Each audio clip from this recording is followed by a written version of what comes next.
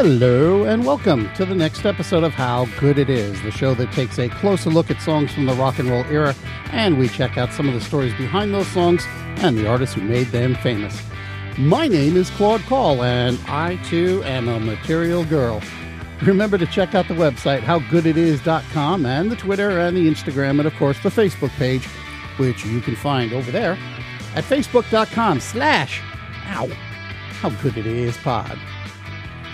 Ooh, have I got some trivia for ye today. And I think, again, this is going to be one you either know it or you don't, but let's see. What musical instrument do you play without touching it with any part of your body? I can tell you that it was invented around 1920 in Europe, and it was patented in America in 1928, and that's all I'm going to say for now. A musical instrument that's played without touching any part of it. I will have the answer to that at the end of the show. You know, when I do the research for any given song, I usually do it in little snippets during the week, and so the song is never very far from the top of my mind.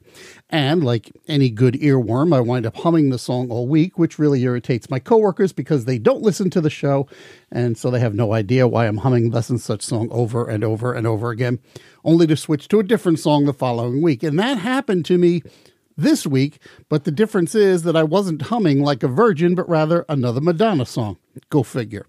Like a Virgin is the title track and the lead single of Madonna's second album, and around 35 years later, it's kind of tough to describe the impact that it had on the music industry and the pop scene. But I'm here to try, so let's dive in.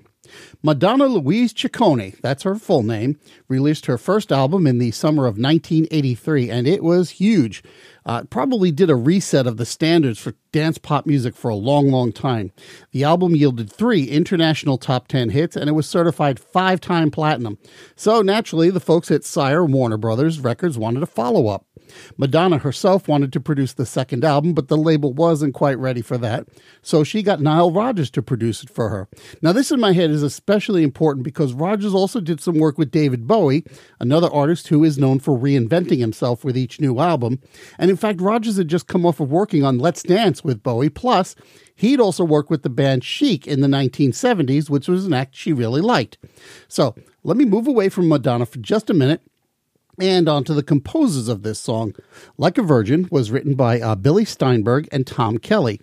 Now, Steinberg and Kelly were no strangers to writing pop hits, having written How Do I Make You for Linda Ronstadt and both Precious Time and Fire and Ice for Pat Benatar. Now, although they'd written all of those songs individually, it was around then that they began writing together. Steinberg had recently been through a bad relationship, but he'd also just found a new one that kind of reinvigorated him. That inspired him to write a new song, and when Kelly saw the words, he immediately saw where Steinberg was going. But he committed a misstep at first when he wrote the music for it as a ballad.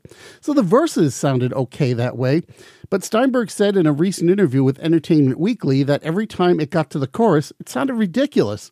In fact, Steinberg, who still performs some of the old hits that he wrote or co-wrote, now performs that song as a ballad, and he admits that it usually draws some snickers from the crowd.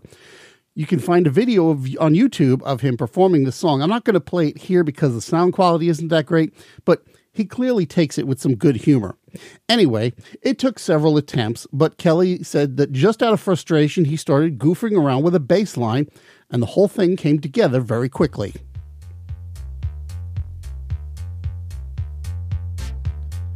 Kelly played it up-tempo, and he sang it with a falsetto, and it began to take on the shape that we all know it by now. In fact, what you hear right now,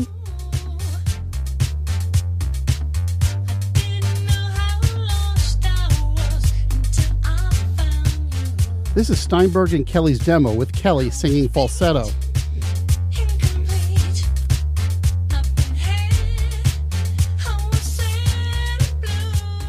Now, at the time, they were thinking about cutting an album comprised entirely of their own compositions, so they invited Michael Austin from Warner Brothers over to listen to some of their demo songs. They were trying to cultivate a rock and roll image, so they were reluctant to play Like a Virgin. The problem, Kelly said, was that Austin didn't really view them as performers at all, so while he liked the songs, he wasn't interested in offering them any kind of record deal. So after about an hour, they finally broke out Like a Virgin, telling him specifically, look, this isn't for us, but maybe you'd like it for somebody else. Austin immediately said it would be great for Madonna, and she was still new enough that they didn't really know who she was. Austin was scheduled to meet with Madonna the next day to talk about her second album, and he brought the demo along. He said that she went crazy for it, and she knew instantly that she could make a great record out of it. Madonna herself told Rolling Stone that when she heard this song and Material Girl, she liked them because they were both ironic and provocative at the same time, but also unlike her. She said, quote, "I'm not a materialistic person, and I certainly wasn't a virgin. And by the way, how can you be like a virgin?" Unquote. In short, she thought the wordplay was clever. Nile Rodgers, on the other hand, didn't like it much at all. He didn't think that the phrase "like a virgin" was a great lyrical hook, and that the song was kind of bubblegummy. But the song stuck with him after he listened to the demo, and to him that had to mean something. Rodgers said that it was 4 days later that he came back to Madonna and apologized to her, saying it was indeed a catchy song and that they should do it. Now, if you listen back to the Kelly and Steinberg demo, you realize that Madonna followed it very, very closely. Even the little ad-libs that Kelly does toward the fade, "when your heart beats and you hold me," and so forth, all that's in the demo. Now, Steinberg said they were kind of flattered at how closely it was followed, since that doesn't happen very often. Our recording took place at the Power Station Studios in New York City, which is now called Avatar Studios. Jason Corsario, he was the engineer. He persuaded Rodgers to record the song digitally, which was still a new technology at the time. One of the reasons for this is because Corsario was impressed by the way test pressings always sounded consistent. Now, while synthetic drums were gaining in popularity, Rodgers insisted on using a live drummer named Tony Thompson, who also worked with Chic. According to an interview with Rodgers in Classic Pop magazine, Madonna kept asking, why didn't they just use a drum machine instead? And he replied, because if you do that, then anybody can sound like you. But if we play it, then only we will sound like that. And it definitely works, with Thompson putting in these little drum fills every now and again, just enough to enhance the record.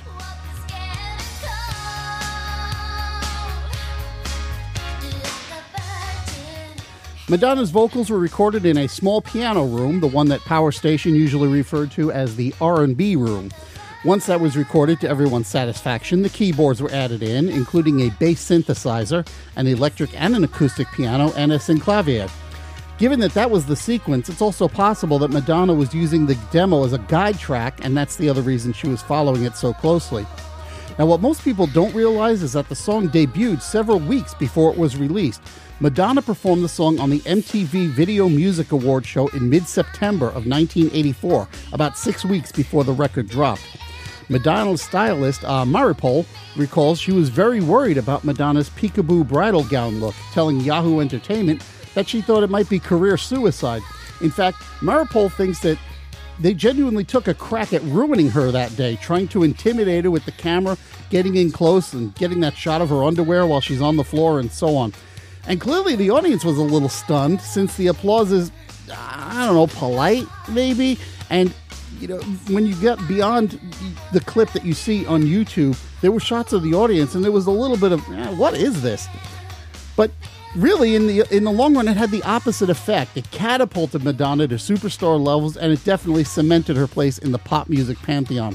Even now, MTV considers it one of the most iconic pop performances ever, setting the bar for every performer who ever followed. And I think you could easily draw a line from this performance to Miley Cyrus in 2013.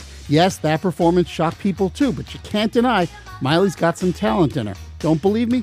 Go look up her Backyard Sessions. It's on YouTube. I'll still be here when you come back, so I can say, see, told you so.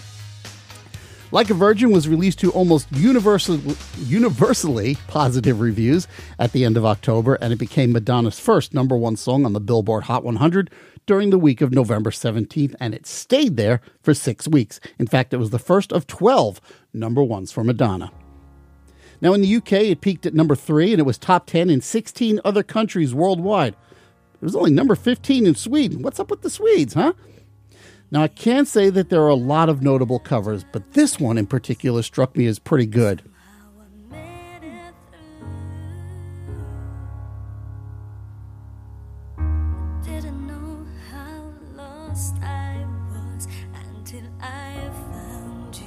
This is from 2014, and it's by Christina Scuccia. She's a singing nun who released it as her debut single, and in fact, it's a cover that Madonna herself took a liking to. sad and blue, but you made me feel. Yeah, you made me feel shiny and new, like a virgin.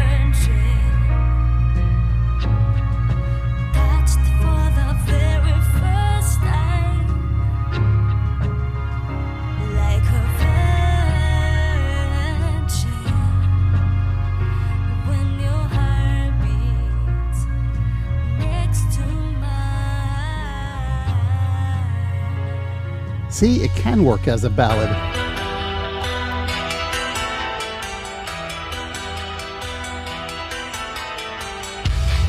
And in March of 2019, this version was released by the metal band Motley Crue.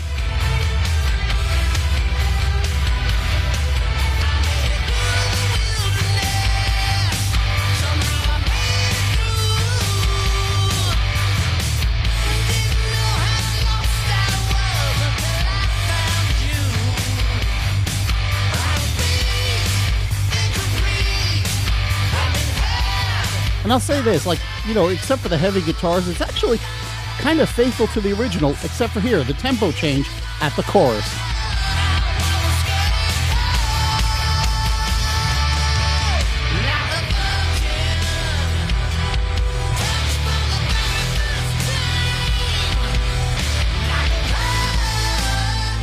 This was used in the Netflix film The Dirt, which was based on Motley Crue's autobiography from 2001.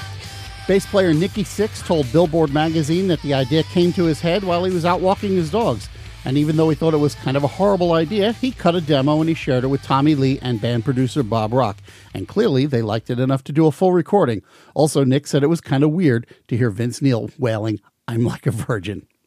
And now it's time to answer today's trivia question. Back on page 2, I asked you to identify the musical instrument that you play without touching it with any part of your body. You don't pluck it, you don't blow it, you don't kick or step or strum or strike it with a mallet. I got the feeling you either knew this one or you didn't. The story goes that the Soviet Union was sponsoring research into proximity sensors, and a young scientist working under that program came up with the instrument in 1920. His name was Lev Sergeyevich Terman. He went on a long tour of Europe with this instrument, after which he moved to the United States, and in 1928, he patented his instrument, naming it after himself. Of course, by that time, he identified himself as Leon Theremin, which is where we get the instrument's name, the theremin. The theremin lost popularity around World War II, but interest in it came back when Hollywood realized it could use a theremin to bring on eerie sounds for science fiction movies. You can hear one in the films Spellbound, The Lost Weekend, and in The Day the Earth Stood Still, which is where the music you're hearing now comes from.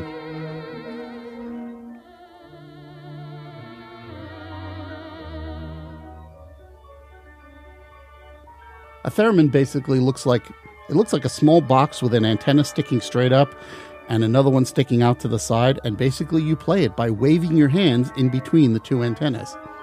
Believe it or not, a theremin was not used for the film Forbidden Planet, although that sounds very theremin-like. Nor was it used in the original Star Trek series.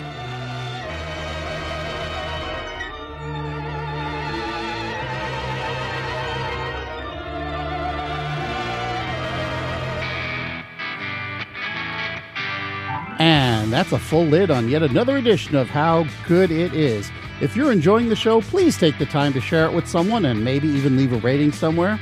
If you want to get in touch with the show, well, you can email me at howgoodpodcast@gmail.com, or you can follow the show on Twitter or Instagram at howgooditis. You can also visit, like, and follow the show's Facebook page at facebook.com/howgooditispod, or you can check out the show's website, howgooditis.com, where you might find a few extra bits. Thanks, as usual, to Podcast Republic for featuring the show, and next time around, we're going to find out how good it is to be part of a wonderful world. Thanks for listening, and I will talk to you next time.